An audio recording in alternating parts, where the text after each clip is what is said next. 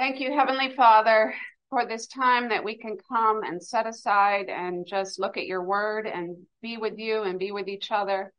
We do pray for Liz this morning, that you would just fill her with your spirit, that you would give her a sharp mind, and that you would give her eyes endurance, and that she would do well. I pray that you would help her remember everything she wants to say, and that you would just give her peace. Speak through her. Lord, prepare our hearts. Help us to just focus and rest in you as we trust you with what you want to teach us. We pray that you bless our groups and our discussions and the kids downstairs. We just lift all this up to you and we trust you with it. We thank you that you are here, that you are among us, that you love your word, that you love us, that you love this study. And we pray that you would just bless it to your glory. In Jesus' name, amen. Hi, everybody. Hi. I'm going to start the passage right away because there's a lot to talk about. Therefore, since we have been justified by faith, we have peace with God through our Lord Jesus Christ. Through him, we have also obtained access by faith into this grace in which we stand, and we rejoice in hope of the glory of God. Not only that, but we rejoice in our sufferings, knowing that suffering produces endurance, and endurance produces character, and character produces hope. And hope does not put us to shame, because God's love has been poured into our hearts through the Holy Spirit who has been given to us. For while we were still weak, at the right time, Christ died for the ungodly. For one will scarcely die for a righteous person, though perhaps for a good person one would dare even to die. But God shows his love for us in that while we were still sinners, Christ died for us.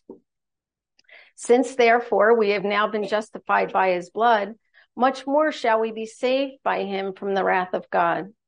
For if while we were enemies, we were reconciled to God by the death of his Son, much more, now that we are reconciled, shall we be saved by his life.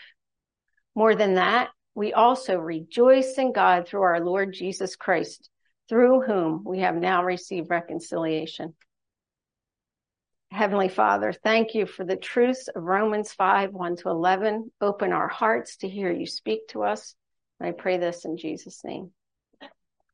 So the word that comes to my mind in this passage is joy.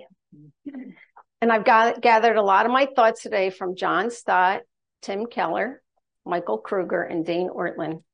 I'm grateful for their insights to help us understand this passage. I'm also reminded of what I've learned in what was previously called Living for the King, but now is called Gospel Living. This course is a foundational discipleship course here at New Life Drescher that delves into justification by faith and adoption into God's kingdom through Jesus Christ. If you are ever considering it, you will not be disappointed. By studying this passage, my understanding of what I previously learned has been expanded. So far, we've studied about our need for justification and the way it happens. And now Paul is focusing us on the results and benefits of justification by faith alone. And he's piling on the benefits one after another. From this passage, John Stott points out 6 bold assertions Paul makes for all whom God has justified. 1, we have peace with God. 2, we're standing in grace. 3, we rejoice in the hope of the glory of God. 4, we rejoice in our sufferings. 5, we shall be saved through Christ. And 6, we boast in God. Let's explore these truths together. First, we now have peace with God because we have been justified by faith through our Lord Jesus Christ. The definition of justification is a right standing with God. How do we get there? Dane Ortlund, in his book Deeper, reminds us that we are not just people who need help from Jesus. We're not going along pretty well on our own, and then Jesus comes and lifts us up the rest of the way. We were completely dead. And we needed Jesus to bring us back to life. We were at war with God. We not only broke his law, also known as sin, but we stand on the premise that we have the right to do so. We want to be in charge, but God also claims that we are his, and he is the one who provides what we need, and we need to be dependent on him. So you see the problem. There's a war between us and our King. Thanks be to God, we have a new life with new hearts, wanting to be submissive to God because Jesus died and rose from the dead. Michael Kruger tells us that Christ absorbed all of God's wrath on the cross, and now there's no wrath for us. His work gives us peace with God. Tim Keller points out the differences between peace of God and peace with God. When we have the peace of God, this is experienced by a calm and satisfied heart in the midst of troubles and pressures. But peace with God indicates there was a problem between God and us because of our sin. By the Lord Jesus Christ's death and resurrection, we no longer experience a divide between us and God. And this is true even if we don't feel it. Paul is clear that justification by faith is Jesus' work, not ours. It's totally dependent on Christ's work for us. In ancient days, the people would go to the temple, and what they saw when they entered the temple was a giant barrier to access to God. If you read about the temple, there were many divides between God's holy place and the people. When Christ died, the enormous curtain that stopped people from being near the holy place of God was torn down. Christ opens the way to the throne room of God. In Romans 1, we heard that we were under the wrath of God. Remember, it's just not a matter of us being hostile towards God, but God has a problem with us. Dr. Kruger says when people say they've made their peace with God, they think they have forgiven God for things they think are unfair or make them angry. But Paul flips that here and shows that it's God who forgives us for our unbelief, our self-sufficiency, and sin. Unlike us, God's wrath isn't vengeful or vindictive. It's a legal issue that needs to be addressed. God told Adam all the way back in Genesis 2 that eating fruit from the tree of knowledge of good and evil would bring death. We need to be reconciled to God, and through Christ's work, we have now received reconciliation. Reconciliation is the restoration of favor between God and man.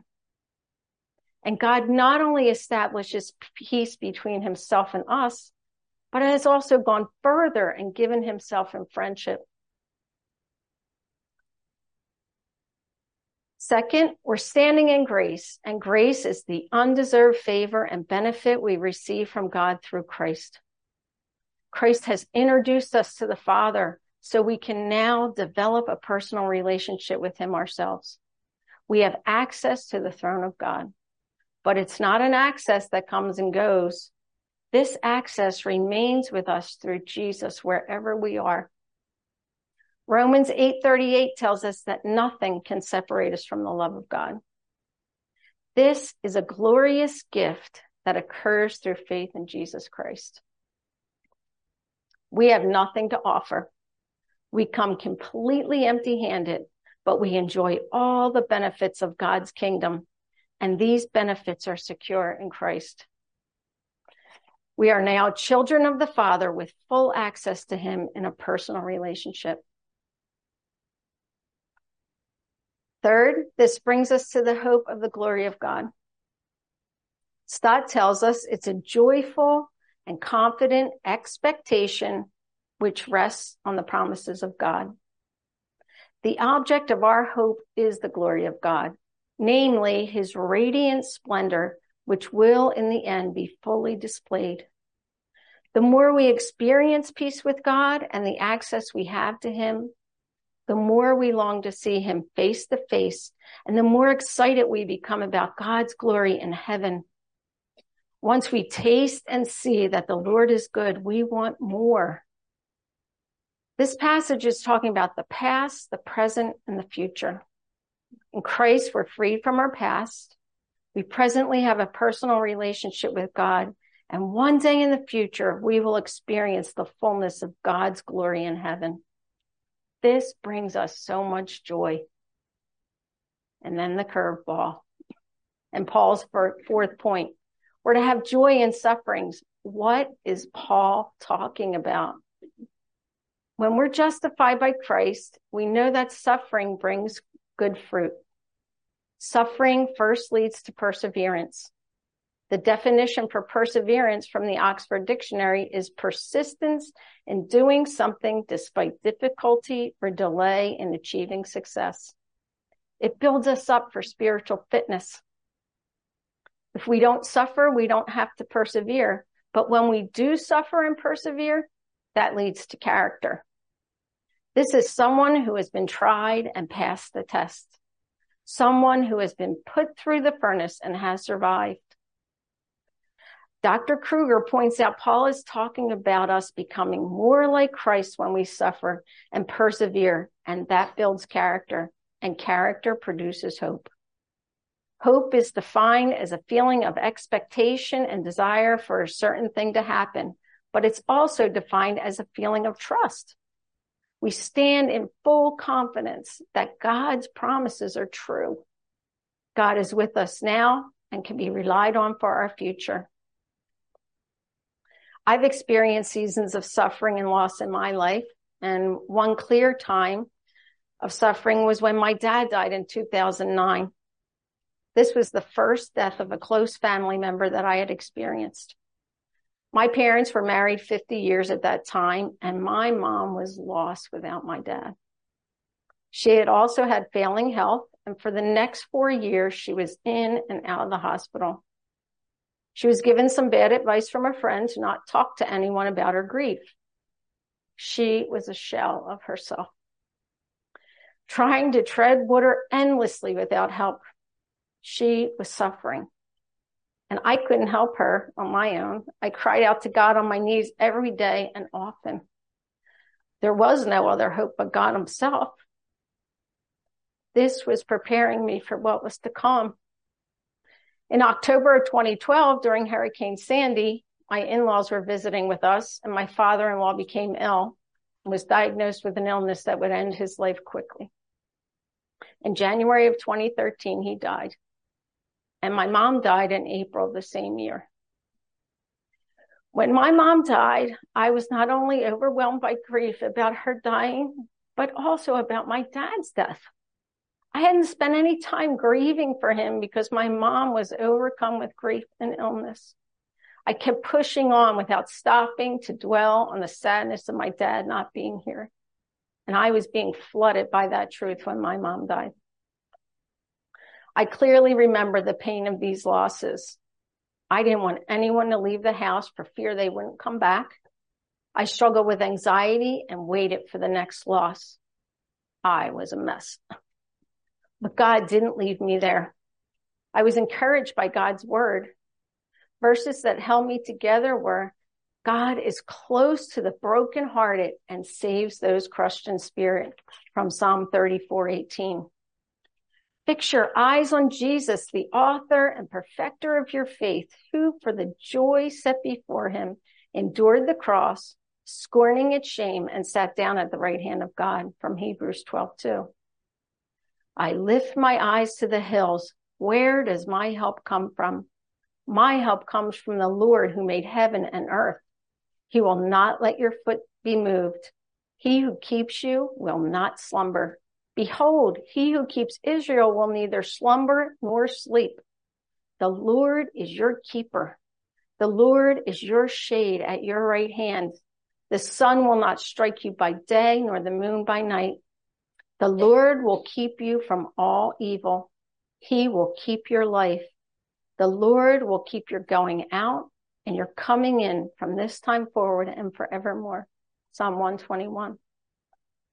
Come to me, all who are weary and heavy laden, and I will give you rest. Matthew 11:28. There are many other Bible verses like Psalm 23, Zephaniah 3:17, Psalm 46, Isaiah 53, and Psalm 139. These were some of the scripture passages that held me together, and I was clinging to these words. Christ had united me to himself, and he was not going to let me go. Now, this was a process, not a quick fix. Little by little, God's love worked on my heart. The Holy Spirit reminded me to read God's word, seek God's presence, pray, and ask others for prayer. He also reminded me of Christ's death and resurrection. Death was not the final word because Christ overcame death. At the time, I didn't know my suffering was changing me to become someone who could enter into other people's suffering and not avoid them or minimize their pain. I did not enjoy this process, but my heart was enlarged through it. Since that time, there have been so many deaths of people I love, and I am changed each time and filled with the hope of Christ as I persevere and am built up in character. This is God's work in me through suffering. This past summer, I started writing this talk, and my granddaughter had to have oral surgery under general anesthesia. She shared with her parents that she was worried she was going to die. I was overcome by sadness thinking about that happening. My initial reaction was feelings of anxiety and sadness that I had experienced before. But now I'm not that same person. I take 2 steps forward, 1 step back, and Jesus does not leave me there. He is continually working to remind me deep in my soul who he is and what type of future I have in him. He unites himself to me in life's hardships. As I cried out to God, I was reminded that he is the one who holds my granddaughter's life in his hands. I was also able to ask for prayer from fellow Christians. And after wrestling with all my thoughts and praying and crying out to God, the peace of God rested on me. I was also able to minister and disciple my granddaughter in the hope she has in Christ. The Bible is clear and never diminishes the suffering we experience here on earth. God does not expect stoic endurance when life is hard. We do not need to pretend it's not happening and things are okay. We can be sad in our suffering. In the book of Job, we read in the 1st chapter that Job lost everything. His response was to tear his clothes, shave his head, and fall to the ground in worship. His suffering was real. He did not diminish it, but he worshiped God in the midst of it. Jesus himself is described in Isaiah 53 as a man of sorrows. In Gethsemane, Jesus cries out in agony to God. Suffering is a given in a world where sin is present, and Jesus understands and cares for us during these times. Jesus says in John 16:33, "In me you may have peace. In the world you will have tribulation, but take heart. I've overcome the world." When we become Christians, we're not protected from heartbreak, but instead, our hearts are no longer hard towards suffering. We have hearts full of compassion for others and their anguish. So Paul is not talking about enjoying suffering. Paul says that suffering enhances our relationship with God. Paul's talking about the joys we have: peace with God, standing in grace, and God's glory, remaining joys we have while in our suffering. We may not understand the hardships we're enduring, but God has a purpose and a plan for us, even in the midst of them. The Bible assures us that God will not change and he will never give up on us. People vacillate, but Jesus does not. Dane Ortland says Jesus binds himself to people. We can flourish into deeper health as the truth settles over us that once Jesus has brought us to himself, he will never be looking for an off-ramp. He will stick by us to the end. We can't sin our way out of the grip of Jesus. In John 10:27-30, Jesus says, "My sheep hear my voice, and I know them, and they follow me. I give them eternal life, and they will never perish, and no one will snatch them out of my hand. My Father, who has given them to me, is greater than all, and no one is able to snatch them out of the Father's hand. I and the Father are one." Tim Keller says, "Suffering removes from us rival sources of confidence and hope, other places we might look to for our sense that deep down we're okay and that our future will be okay. Suffering drives us to the one place where we find real hope, real confidence, and certainty, God. Paul's fifth assertion says suffering also assures us of God's love. Verse 5 says, and hope does not put us to shame because God's love has been poured into our hearts through the Holy Spirit who has been given to us. We are assured of God's love through the Holy Spirit. We also know God's love by looking at the cross.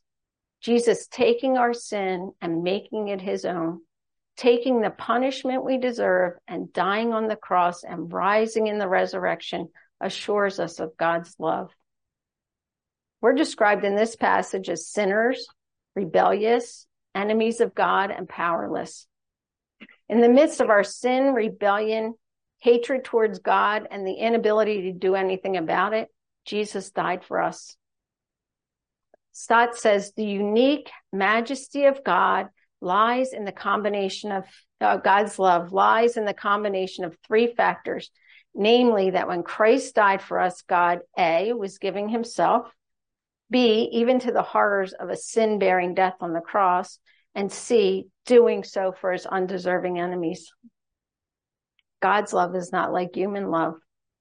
God's love is shocking. It's immense, it's faithful, and it's enduring. When we initially become Christians, Christ saves us from our past sin and brings us into God's kingdom. We enjoy fellowship with him now and are spared from God's wrath. However, we still sin. In the future, Christ will come again. We still need Christ's second coming to make us complete. So we can take comfort in the fact that Jesus will return. Tim Keller says, the God who opened heaven to us will ensure that we arrive there. Christ has called us his friends, so we can be sure right now, today, that Christ is interceding for us.